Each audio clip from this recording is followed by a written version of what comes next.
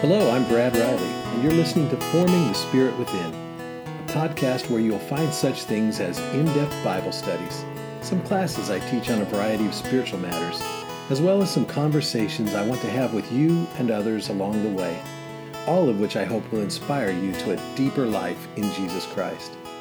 In his 2 Corinthian letter, St. Paul the Apostle described our lives as a process of transformation that comes to us by looking full into the face of Jesus. And as we behold his glory, we are transformed into his glorious likeness in ever-increasing measure. What an amazing thought, that we can be transformed into the very glory of Jesus. That is my prayer for you, that in some small way this podcast will help you in your transformation from glory into even greater glory, as Christ forms his Spirit within you. I hope you'll subscribe to the podcast and not only listen, but join in on the conversation with a question or a comment.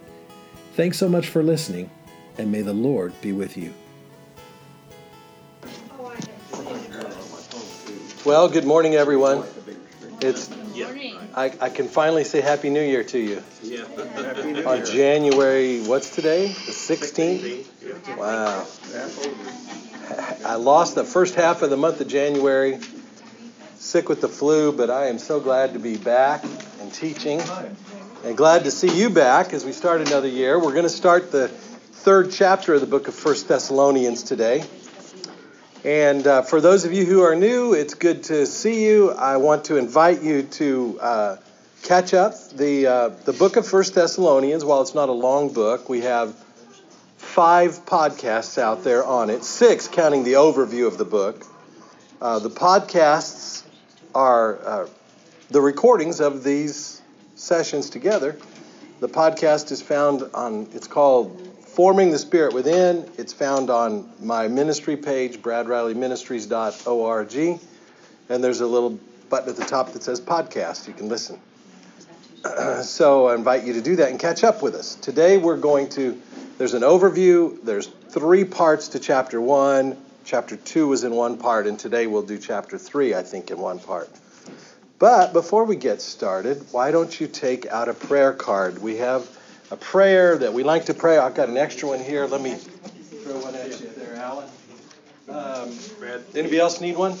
Okay. Lost one somewhere. Okay, made some extras. I'll take one if you got. You bet. I put it in my bottle. Finally thought to make some extras. Thank you.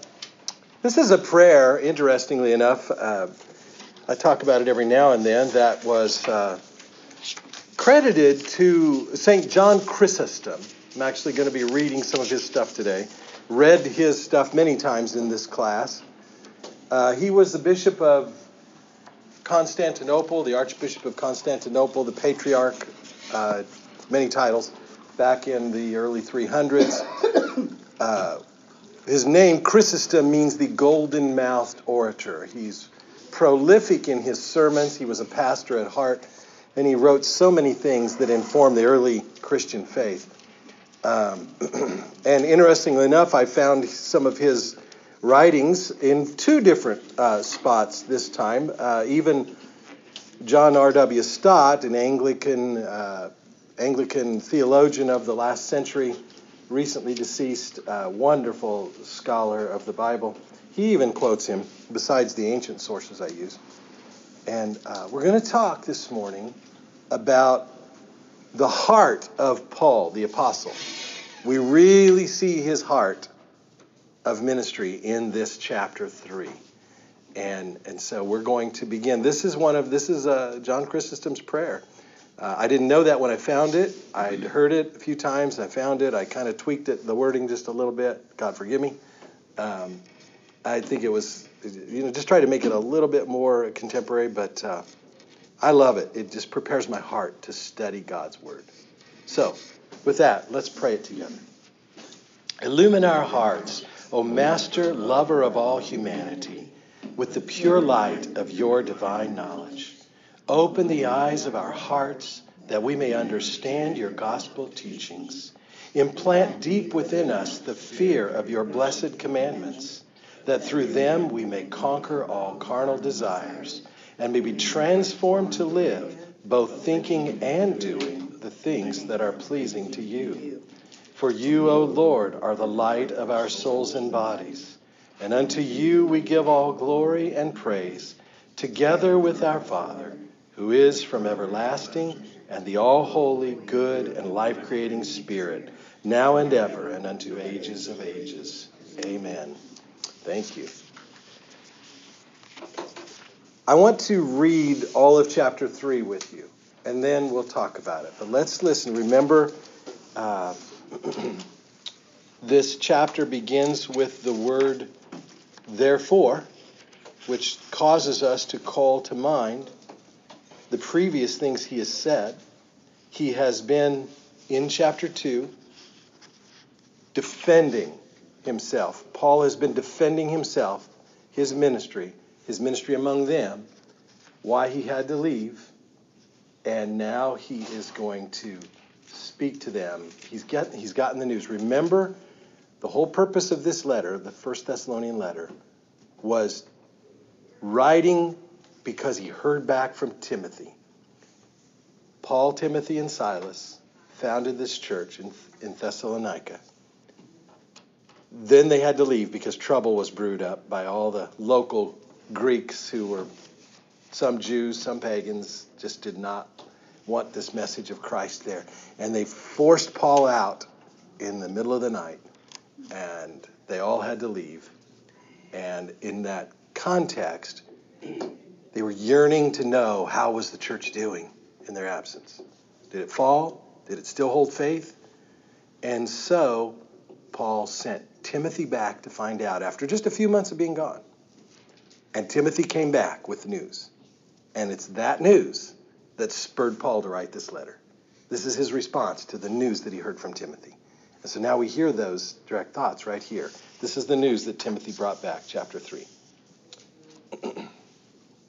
Therefore, when we could bear it no longer, we were willing to be left behind at Athens alone. And we sent Timothy, our brother, and God's servant in the gospel of Christ, to establish you in your faith and to exhort you that no one be moved by these afflictions. You yourselves know that this is to be our lot. For when we were with you, we told you beforehand that we were to suffer affliction, just as it has come to pass and as you know. For this reason, when I could bear it no longer, I sent that I might know your faith, for fear that somehow the tempter had tempted you and that our labor would be in vain. But now that Timothy has come to us from you and has brought us the good news of your faith and love, and reported that you always remember us kindly and long to see us as we long to see you. For this reason, brethren, in all our distress and affliction, we have been comforted about you through your faith. For now we live, if you stand fast in the Lord. For what thanksgiving can we render to God for you, for all the joy which we feel for your sake before our God, praying earnestly night and day that we may see you face to face and supply what is lacking in your faith. Now may our God and Father himself and our Lord Jesus direct our way to you, and may the Lord make you increase and abound in love to one another and to all men, as we do to you, so that he may establish your hearts unblameable in holiness before our God and Father at the coming of our Lord Jesus with all his saints. And we would add, Amen. Because you can tell by those last two verses, 3, 11, 12, and 13, what is Paul doing? Praying. That's right. It spontaneously just flows from him that he begins to pray. He's so overwhelmed and so overjoyed and so thankful at the news that Timothy has brought back that he can't help but pray for them. And it almost sounds like that could be the end of a letter, the end of a book, but he's not done yet. Chapter 4, we'll see a complete change in the letter. He began with an apology, meaning a defense of the faith, and explaining everything. First in chapters 1 and 2. Chapter 2, especially the apology, and chapter 3 now, the real pastor's heart is what we're going to see in the Paul. in the Apostle Paul. And then 4, he's going to start teaching them. Chapters 4 and 5, he starts to, as he says here, kind of help them supply what's lacking in their faith. So let's think about this chapter there are 3 things that I think we discover here that are the good news. This is what Timothy brought back to them. They're the 3 reasons why he wrote the letter. The 3 reasons that he wrote to them. He wanted to know what was going on. And the first reason that he wanted to know what was going on is that he wanted to strengthen them. He wants to strengthen their faith. So we're going to talk about that this morning.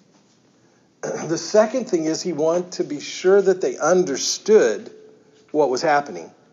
They were suffering.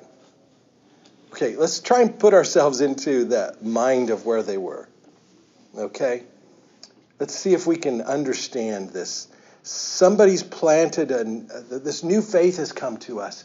And they've planted a church, and we now have this community of brothers and sisters in Christ, and we love one another, and our leader, our pastor, our representative of Christ, all of a sudden the people in the town are coming and starting a riot, and they don't want that guy in their city anymore, and they run him off.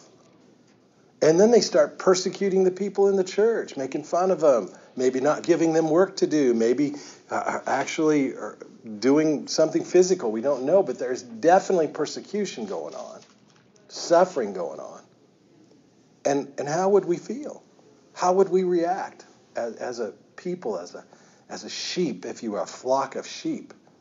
One thing we know about sheep, they need their shepherd. Sheep need a shepherd. If sheep don't have a shepherd, what happens?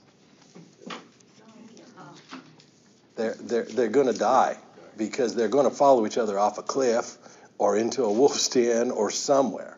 They're not able to care for themselves. They're a docile, lovable, simple animal and that's the animal that God has chosen to compare humanity to. You know, we're just by ourselves, as smart as we think we are. We're just not all that smart sometimes, are we? and we make some dumb mistakes. And we think, why do we do that? And we need a shepherd. Jesus, we know, is the good shepherd. But in his good order, he gave apostles and pastors to be shepherds as well. And that word pastor literally means shepherd. So, he wanted to make sure they understood suffering comes with being a sheep of Jesus Christ. You want to be a sheep in Jesus' flock? Guess what? Wolves are going to attack you. Don't fear, because we have a good shepherd, but it's going to happen. Number 3, the third reason that he wrote this letter is this book of 1 Thessalonians, is that desire to hear. Boy, did they make it? Did they hold up? Are they making it within our absence? But that's not his number 1 reason. It's definitely a reason. He wants to know what's going on, but it's not number 1. It's really number 3. The other 2 are more important to him, and that's why he spends the balance of the chapter the way he does. So as we look at the beginning to the end, to kind of follow the structure of it, he begins by saying, we couldn't bear it any longer. You know, can we even relate to that? I mean, today, what would you do? You'd just pick up a phone and call them. How's it going up there? You know, even send a letter, an email, instant. You know, we think of email as instant and text messaging, you know, but it's only as instant as quickly as the person responds. But, you know, they could write letters in those days, but, you know, it was delivered by a slow boat, you know, and a slow donkey or whatever, you know, it wasn't instant communication. So he said, we can't bear it any longer. We've got to find out. So personal messenger, Timothy, you're elected. You go find out. And he tells us here that meant that we were willing to be left behind. Now, twice in this letter, Paul uses that phrase, couldn't bear it any longer. Of the writing of the Apostle Paul, and it's kind of typical, actually, of that time and the epistle form of writing. Oftentimes, people used the we when they meant I. The royal we is sometimes called, you know. And you see this. You can see it even in other places in the New Testament. So don't get confused there, because Paul is actually saying, even though it meant we were going to be left alone, If we go and read the complementary stories in Acts, the book of Acts, that complement Paul's missionary journeys, kind of help fill in the gaps. In Acts chapter 17, it talks about this time of his visit to Thessalonica, and he was actually left alone in Athens, and he talks about being alone in Athens. Okay, and that's when he went and preached on Mars Hill and gave that great sermon about the unknown God that the Greeks were worshiping. He said, I saw that you have a temple over here to the unknown God, and he says, let me tell you who that is. We know who it is. And so he's alone, and it troubled him to be alone. Okay, twice he says, I couldn't stand it any longer. I'm willing to be left alone.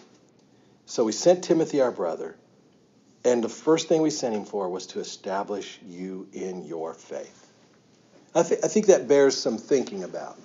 Hadn't they already done that? Didn't they already plant a church? Didn't they already share the gospel and spread the faith to them? Yes. But that wasn't enough. Just because you plant a church, just because you share the gospel, just because you gather some people around, that doesn't mean they're established. Okay. Yes, Ken. You have to admire those people, though. They had a local leader that was as green as they were. Yeah, they had to have, that's right. They were left without their shepherd, their apostle, and they had some local leader that had to rise up and help out and take over and keep them together. That's right. That's really something to admire. So in this context, though, there's a Greek word here for this idea of strengthen, and that word is sterixai. And I'm probably butchering the pronunciation of that because I didn't have time to just go look it up and hear. There's a wonderful little thing with computers today. You can just type it in and say how to pronounce it, and you hear it pronounced in Greek, but I didn't take the time to do that. Sorry about that. It's Sterixai, sterixai. And this word tells us, when we look at the meaning of that word, it's to strengthen in such a way that it's like building. Okay, it's used by a builder to build something. So the process, and what I think we want to gain from this, what we want to glean from this, is this thought that there is a great need to be established in our faith. In fact, what are we even doing here this morning? Why are we here in Bible study, in deep Bible study? I like to call this deep Bible study because I was sharing with someone over Christmas, not Christmas, but before in the holidays. I was sitting down visiting with some folks, and they said, we've heard about your Bible study. And I said, oh, yeah? And he said, yeah, it took you 2 years to go through the Gospel of John? And I said, no, 2.5. And they said, wow, sometimes you only go through a couple of verses in a whole hour? I said, well, it's probably because I'm very long-winded and I talk a lot in between. But yeah, I said I want to get to the meaning. Okay, we have to try and put ourselves into that first century mindset. We want to understand their life. We want to understand these Greek words. We want to understand because that's the only way we're going to be established. So the work of becoming a Christian disciple, an apprentice of Jesus Christ, is a program we never graduate from. Okay? An apprentice, I love that word, an apprenticeship. I like that word more than I do discipleship because it speaks of, disciple is a learner. It's a student. The literal Greek word for a disciple means to learn. Okay? To come alongside another person and learn. But when you add in this thought of the word apprentice or apprenticeship, it adds in the thought of learning by doing, right? If you're an apprentice in your career, what are you doing? You're learning your works. You've got somebody who's a master teaching you how to plumb that toilet or whatever, sometimes maybe it's a word was used today as like a journeyman. Sometimes your electricians and your plumbers, I think they use that term journeyman. But the idea is you're doing, okay? Well, that's what we're here this morning. We're doing this morning. We're opening the Word. We're digging into the the words and the meanings, and we're doing because we're apprentices of Jesus. And we need to be established. Paul knew that there was no way the church in Thessalonica or anywhere was ever going to make it long term against the struggles of this world and the powers of darkness if they weren't established. So that's his first reason for writing. And in establishing them, he says, to establish you in your faith and to exhort you. There's a dual meaning there. To establish and thereby to exhort. What does it mean to exhort somebody? Encourage. I think it means, we think of exhortation as encouraging. And here again, that's why I think the Greek word is important here. Because in English, we sometimes get a little different meaning. If I were just reading this in English and I heard that and to exhort you, I would be with you, Joan. I'd think, well, to encourage them.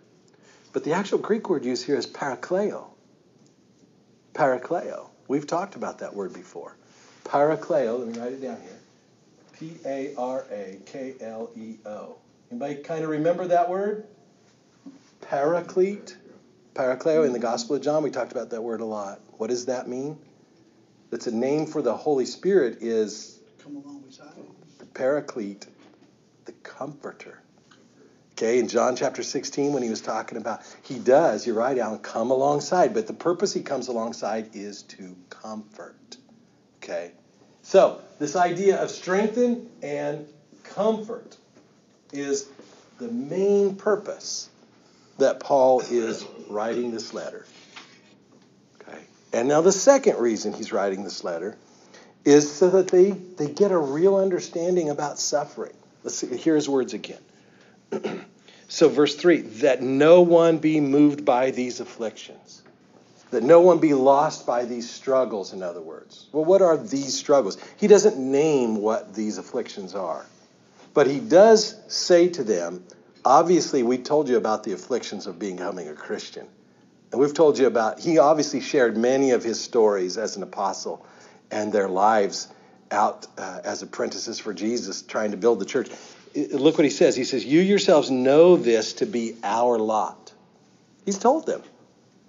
Well, is that a great selling point? You know, you sit down and establish a new church and you tell them, okay, now, you're really going to have a hard time, but trust me, it's worth it. You know? But I think it's important. And Jesus himself said over and over to people, in this world you will have tribulation, trials, trouble. But Jesus always added what? That's right. Take heart, I have overcome. That means you will too. In him we overcome. Okay? We don't always overcome in ourselves. Sometimes our tribulation may even take our life. A sickness, a disease, a martyrdom. You know, any one of those things. And it looks like we didn't overcome. But no, we did because we were in Christ. That's the ultimate overcoming. To die is not the enemy. You know, to die is gain, Paul says in the Galatian letter. So, it's important for us to see that he wants them to understand suffering is to be expected by Christians. This is no new ordeal. Peter talks about it in his epistles. He says, well, you don't be surprised by this fiery ordeal that's coming upon you. You know, there's lions out there that are going to roar around and try and devour you. Those are some of the words of Peter in his epistle. But in this context, probably the best words that I've heard Paul write about it were from the Roman letter, his letter to the Romans. We haven't studied Romans in this class yet.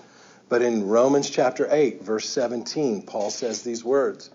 He says, therefore we are heirs with Christ, if indeed we suffer with Christ. That's chapter 8, verse 17. I mean, Paul just says it. Hey, yeah, you want to be an heir with Christ? You are. But you're also going to be an heir to his sufferings. That's the bottom line. So, sometimes that's hard for us to get a hold of. Okay, if this were Bible study being done in the Middle East right now, in some Christian home in Iraq or Syria or they'd get it right away. It is difficult to be a Christian in some parts of the world.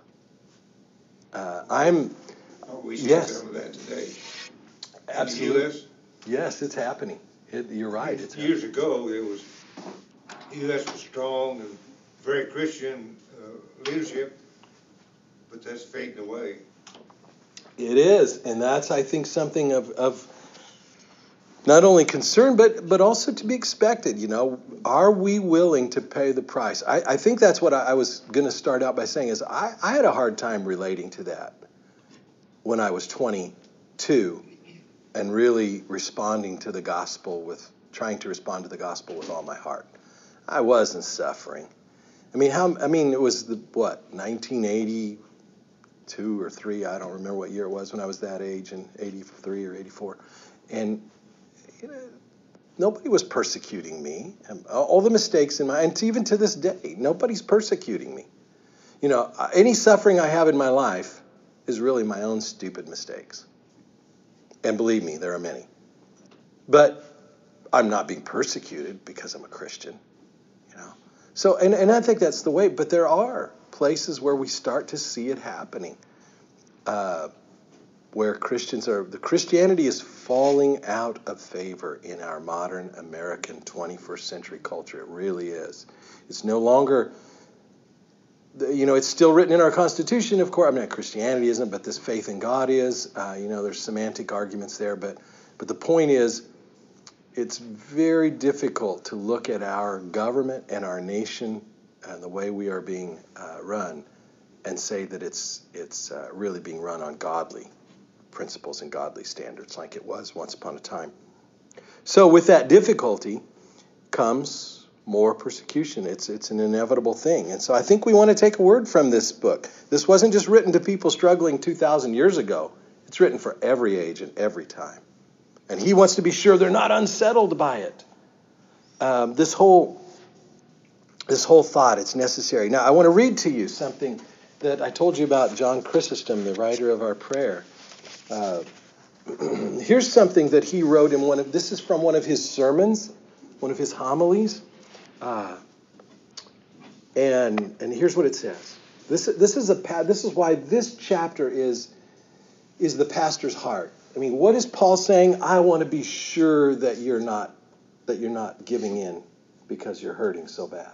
I want to be sure that you're being strong and comforted the way you need to be. I want to be sure. Well, listen to what this is the pastor of John Chrysostom, his pastor's heart, when he was writing as the bishop of the church in 4th century. He says, quote, "There is nothing I love more than you." Here a pastor, he's delivering this from a pulpit in a church, okay, in Constantinople, saying to his congregation, "There is nothing I love more than you, not even light itself. I would gladly have my eyes put out 10,000 times over, if it were possible by this means to convert your souls. So much is your salvation dearer to me than life itself. This one thing is the burden of my prayers, that I long for your advancement.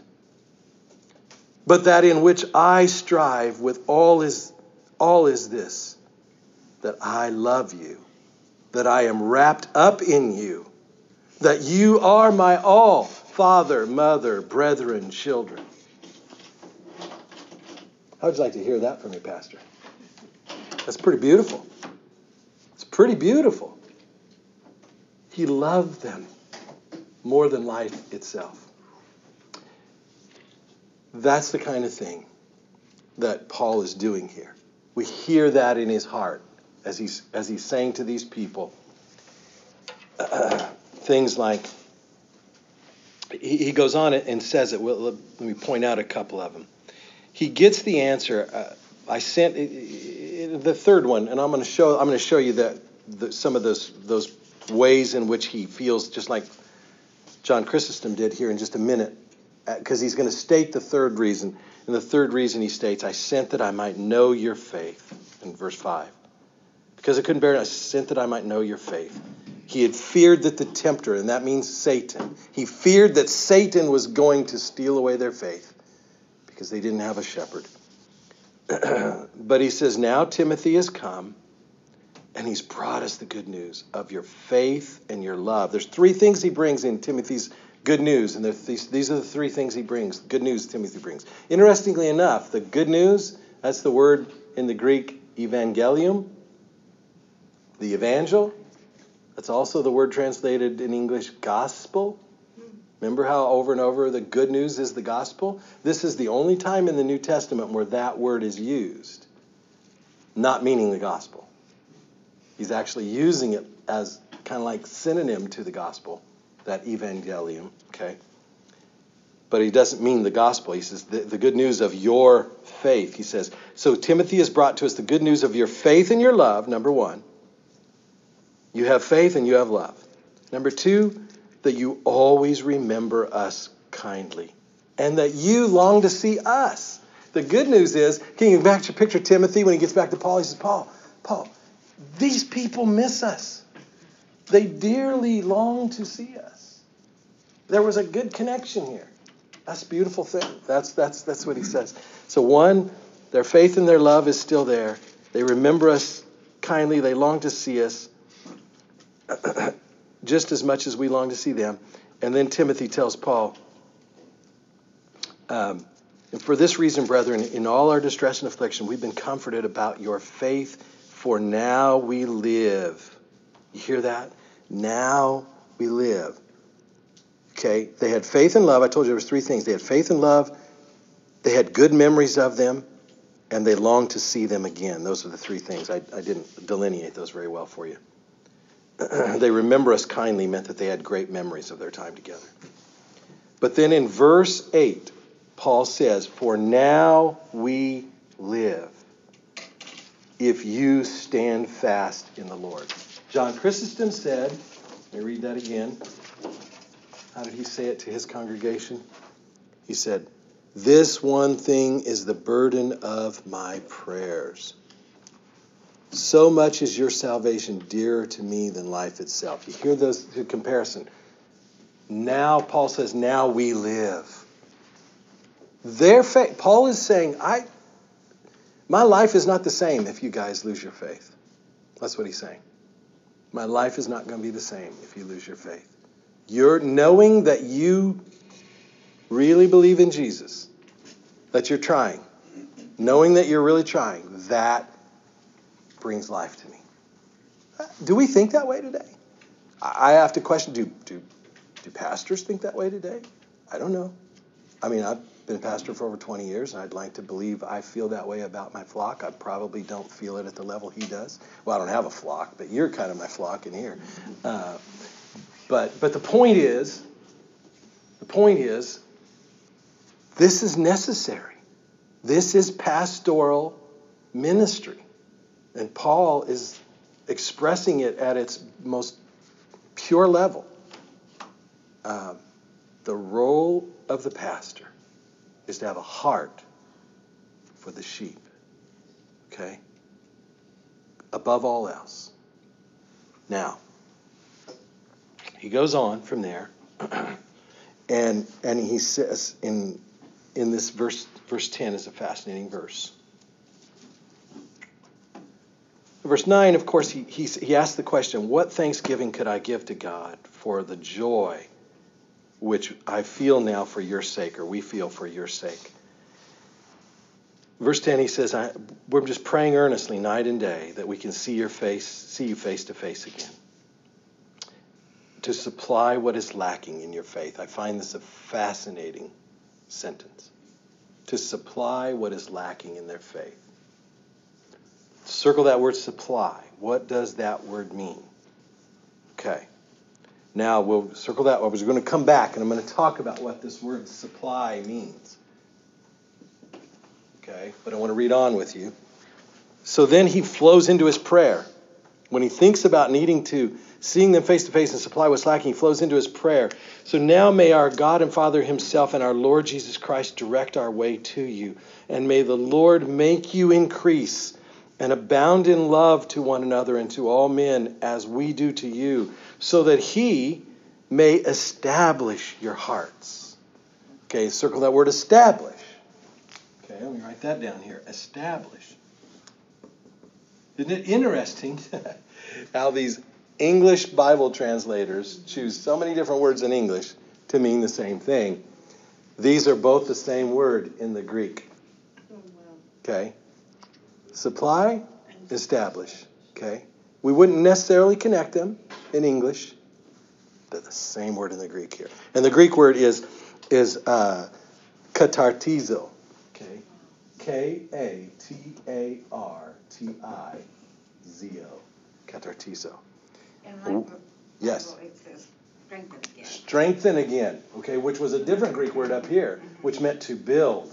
Okay? So, what does this word mean? Well, when we study the Greek and when we see what it means, we see that there are some connotations here. It's used in the Greek culture and language and writing and literature to talk about things like fishermen needing to mend their nets. Okay? Mend their nets. It's talked about surgeons needing to set bones. You're talking about Greek literature in the ancient world. Okay? That was the word that they would use. That was the verb that they would use there. The doctor needed to put that bone back together. If a politician or a governmental officer needed to reconcile groups of people, this is the word that was used. So isn't that interesting? Paul says, I know what God's called me to do, and I need to come there so that I can supply, so that I can, in other words, mend your nets and mend your bones and put your bones back together to really establish your faith. Because he's been talking about establishing their faith. Yes, jump in. My Bible says to fill the gaps in your faith. Fill the gaps. That's an interesting phrase, fill the gaps. In other words, there's something lacking here, right? This is an interesting thought. What is it that's lacking? What are the gaps? What do you think some of the gaps are that are lacking? I mean, they're all of what? Maybe 6 months old as Christians. Okay, former Jews, some former pagans, Greeks.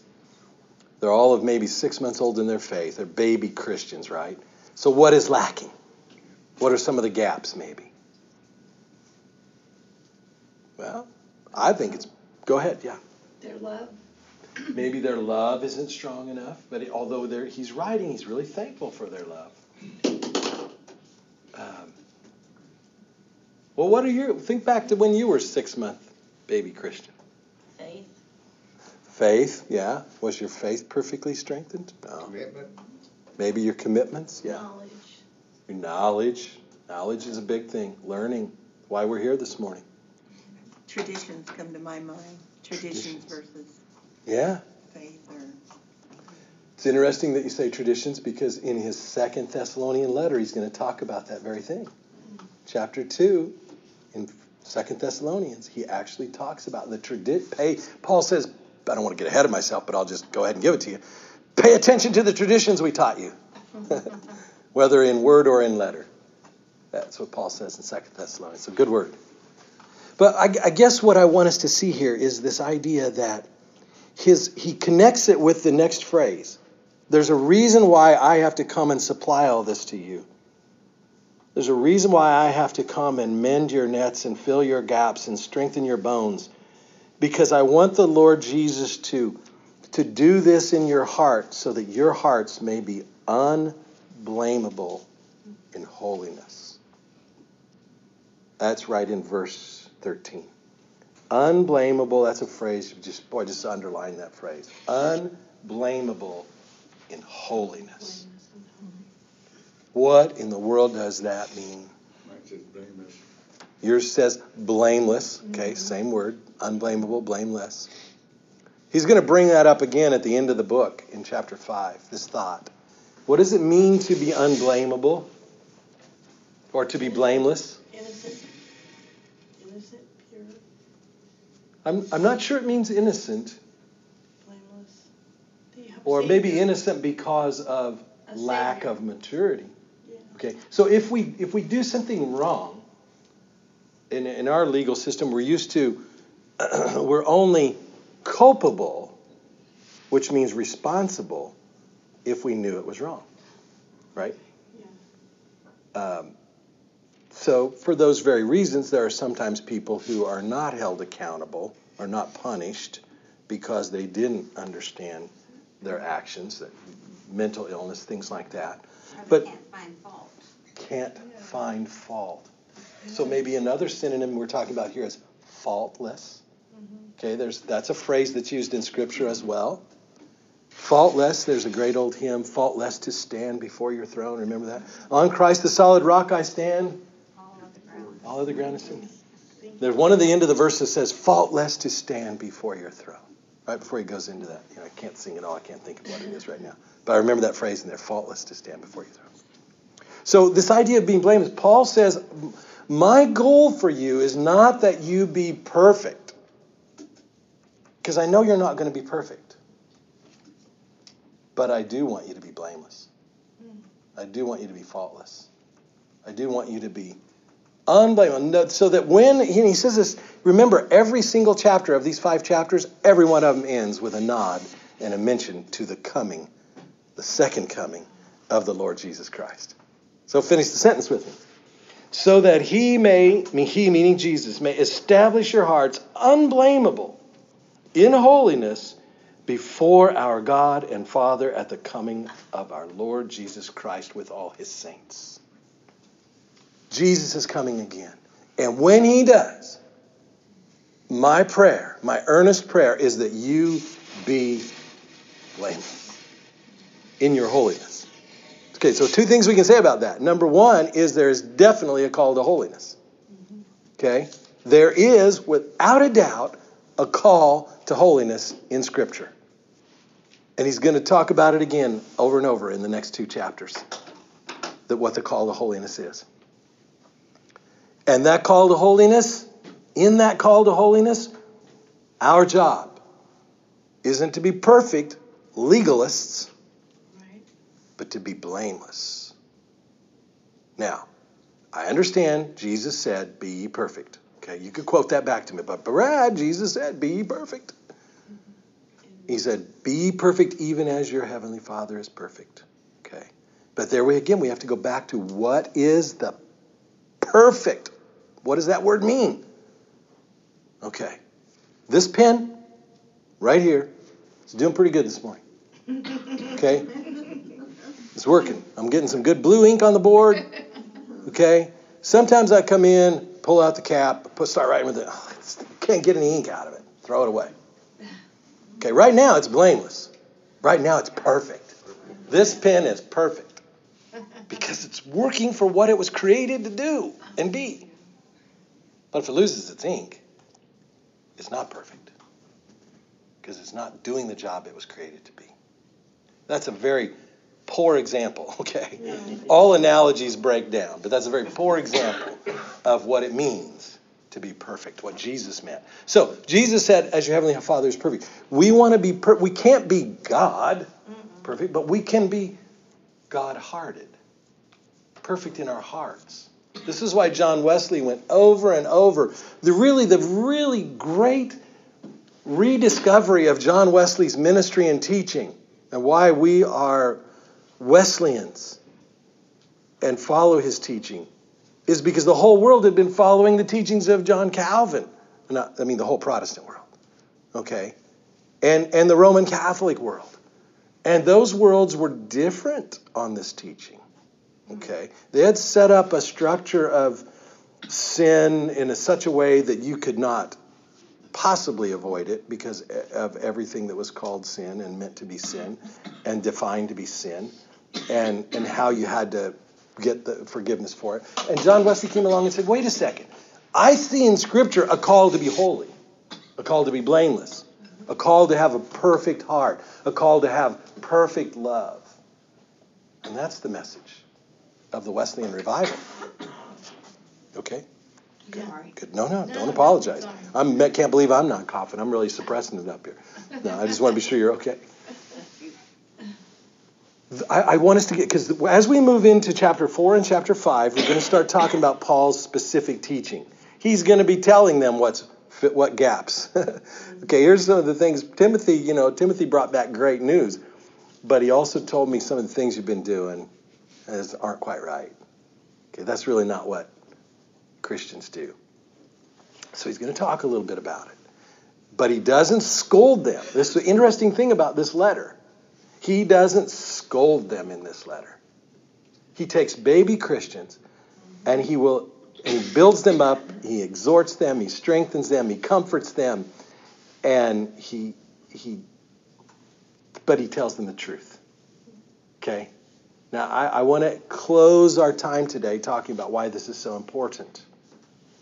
Because, okay, I'm just going to say it. I don't avoid controversy in this group. If anybody ever listens to all these things, I always told you someday they'd probably, the church might just pull my credentials or something and say that guy's not a good teacher. I think there's a real crisis in the Christian church today. Because we are not, in too many places, not completely, there are some pockets, we are not taking a stand for holiness of life and heart against sin. We're just not doing it. What's happening in the overall Christian Christianity that's being preached is a dumbing down of life and morals and ethics. Things that used to be understood, clearly understood, were always understood as sinful are now being celebrated. And I got a problem with that. And I think Paul did too. And we're going to hear about it big time next week. Yes, Joan? I just think of the big split in the Methodist Church that just happened.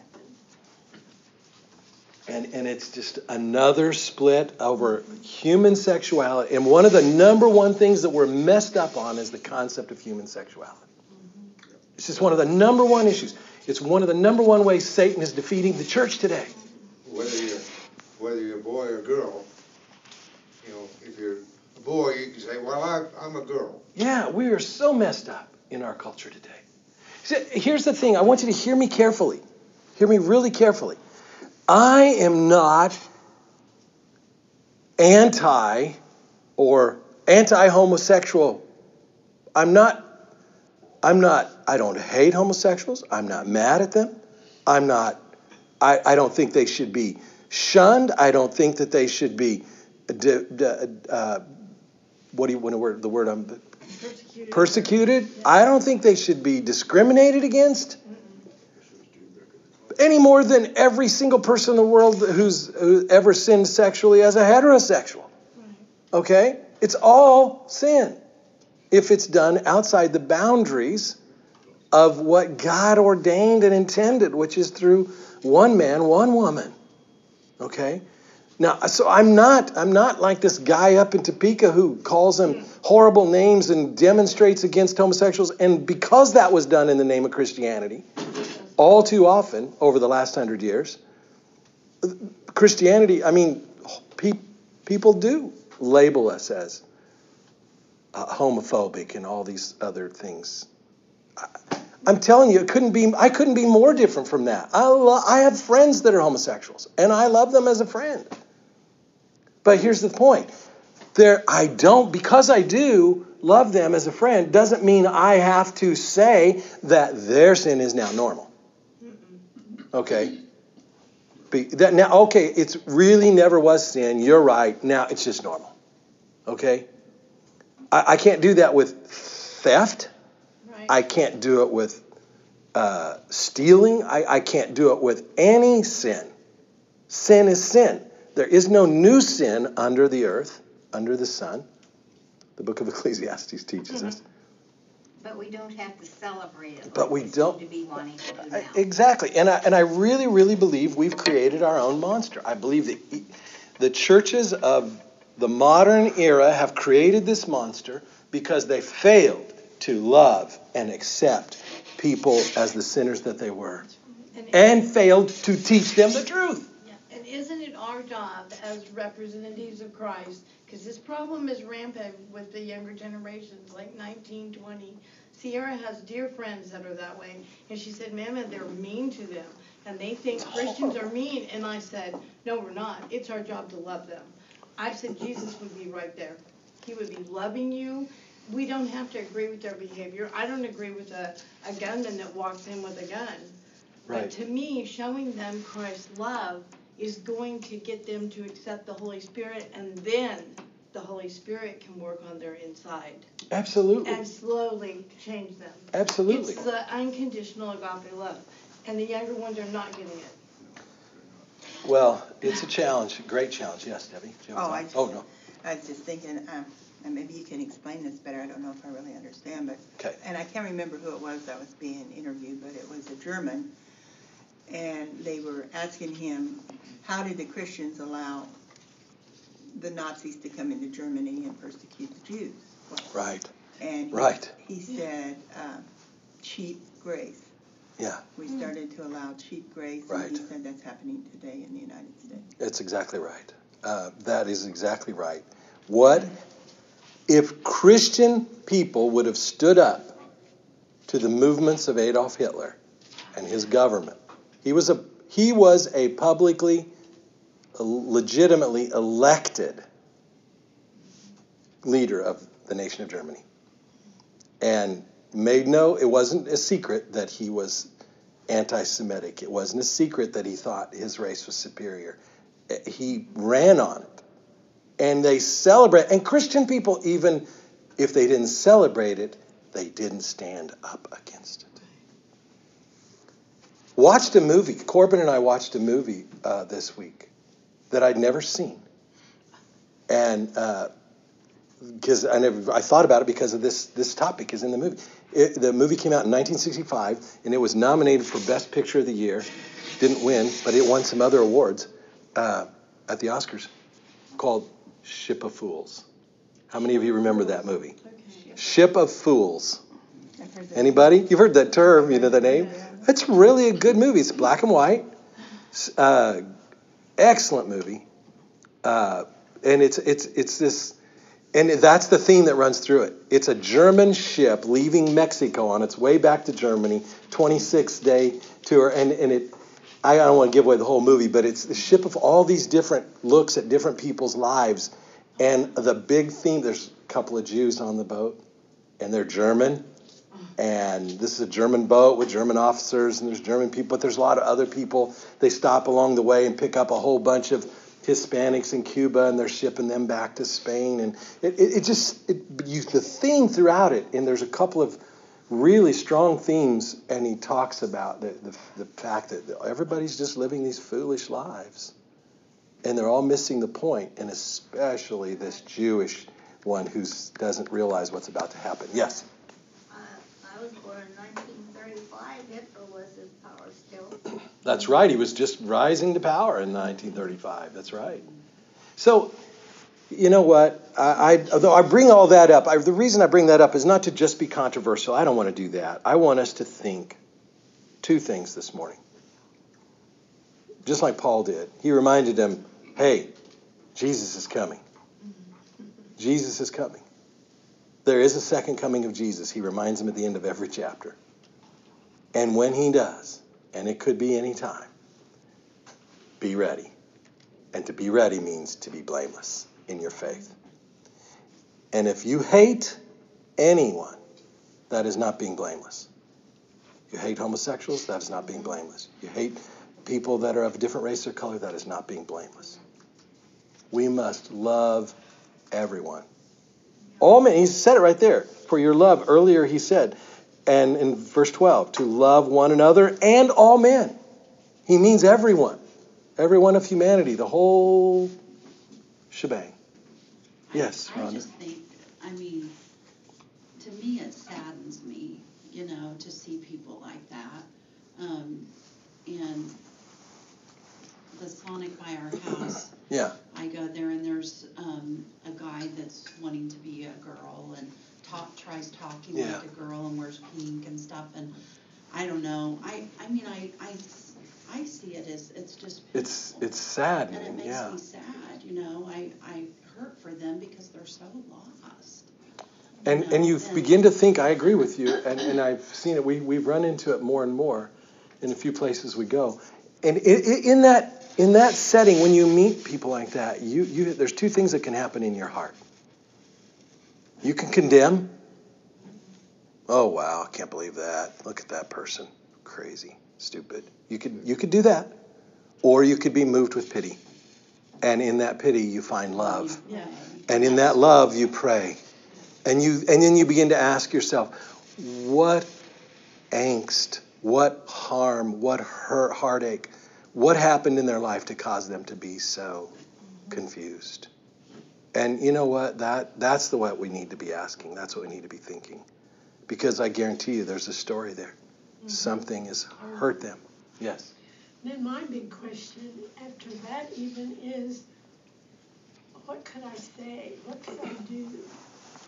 You know, I guess besides pray, is there anything I can do? The greatest thing any of us can ever do is to pray. Absolutely. That's why I spend so much time teaching about prayer. Prayer is everything. Okay? If you didn't take my class on prayer, it's on the podcast. There's 6 classes, 6 or 7, called Unlocking the Mystery of Prayer. Prayer is everything. Prayer is the greatest work we can do. Our prayers actually determine what's going to happen in our world. Okay? I don't have time to explain all that and unlock it for you, but just take it. You listen to the class. Our prayers make a difference in God's providential plan for what's going to happen in our world. We actually participate in God shaping our world when we pray. So, prayer. And the other thing you can do, Joan, is to love. Just love. Don't look at them differently. Don't let them see a hint of because they're not going to listen to you if you try and teach them. Okay? You first got to love people. That's the whole thing. If people sense there's love in you and your heart for them. Unconditional means for the way they are. Got to love them the way they are. And if they sense anything other than that, they're never going to see Jesus in us. Yes. We have some good friends that used to go to church here, and her and I have been friends for a long, long time, and they adopted a little girl, and this was years ago that they adopted her, and they live in California now, but anyway, they ended up adopting another girl, and she's from China. But the one they adopted early on, she decided she wanted to be a boy. And they have raised her in a Christian home, but she is adopted, her family doesn't have anything to do with her. But she has this family, but it broke the parents to pieces. But and always will, but they still love, and they're doing their best. They still try to, share the love of Right. Jesus, and that it's not right, but they still love her. But, Yes. no, please. Yeah, you keep on No, thinking. I'm done. You go ahead. What about these people coming different countries and lock them up in a dog cage? What do you think Oh, it's about horrible. that? Yeah, it's horrible. And I heard they put babies in a deep freeze. Yeah, it's horrible. Tore the babies out of the parents' arms. Oh. Put them in the deep freeze. There's no bottom to that pit of human depravity. Okay, it's horrible, the evils that mankind can fall to. Take their land away from them. But let me finish our time together because it's top of the hour. But I got to leave with this thought. Okay, I need to say this. As respects this whole challenge with transgenderism and human sexuality and homosexuality, all of this, I'm going to leave the door open. Maybe it's possible. I'm not a scientist. I'm not a doctor. I'm not a geneticist. Maybe it's possible that in the human condition, a person can be born with some genetic malformation that makes them lean that way. Okay? It's not just a conscious decision that people make. I really believe that's possible. But just because that's possible doesn't make it right. It's possible that I could be raised in an environment and born with I'm automatically born wanting to steal. Yeah, it's human nature. Do you know it's human nature to want to take stuff? You don't have to teach a child to disobey. You don't have to teach a child to take something that's not theirs. You see? But that doesn't make it right because it's part of our fallen nature. Right. Humanity in this world is born with a fallen nature, and we must learn to be good. And that's why in chapter 4, the apostle's going to start teaching them ethics. He's going to teach them truth and ethics. So let us open our hearts next week and learn about ethics. And Christian ethics, because Christian ethics are not being taught in our pulpits these days. And it's a shame. Too often. Okay? Well, if I didn't get in too deep of trouble, you'll come back next week. Let's close with a word of prayer. Yes, I want one more thought. Pray for Sylvia that's Yes. usually here. She Yes. was supposed to have surgery today. She has a carotid that's 100%. Well, she has one 100% blocked. They can't do anything. And then she has Right. another one that's 60. And she was supposed to have surgery today, but she has bronchitis. Yeah, she so they had to didn't have it reschedule the today. one on the So 60. if you all would remember Sylvia. Please pray for Sylvia too. She really wants to be here, but can't be here right now. Of course, she had recovered from the strokes and still strengthening from that. And this has to be addressed in this carotid. So please pray for God's touch upon her. Thank you for bringing that up. Let's close the word of prayer. Father in heaven, thank you for the gift of your holy scriptures, and that we have the privilege to look into them and hear the words of our prayer in the opening, enlighten our hearts, illumine our hearts, teach us your commandments, oh Father, so that we would walk in them. And so now we do lift Sylvia, and we think of all those who are hurting and struggling amongst us, but even beyond that, just everyone in humanity that's hurting and struggling. Help us to be the light of Christ to the world around us. We pray this in the strong name of Jesus, our Lord, your Son, our Savior, who lives and reigns with you, Father, and the Holy Spirit as one God forever and ever and unto ages of ages. Amen. Well, that's all we have time for today, and I want to thank you again for listening in. I hope that our time together has been a blessing to you.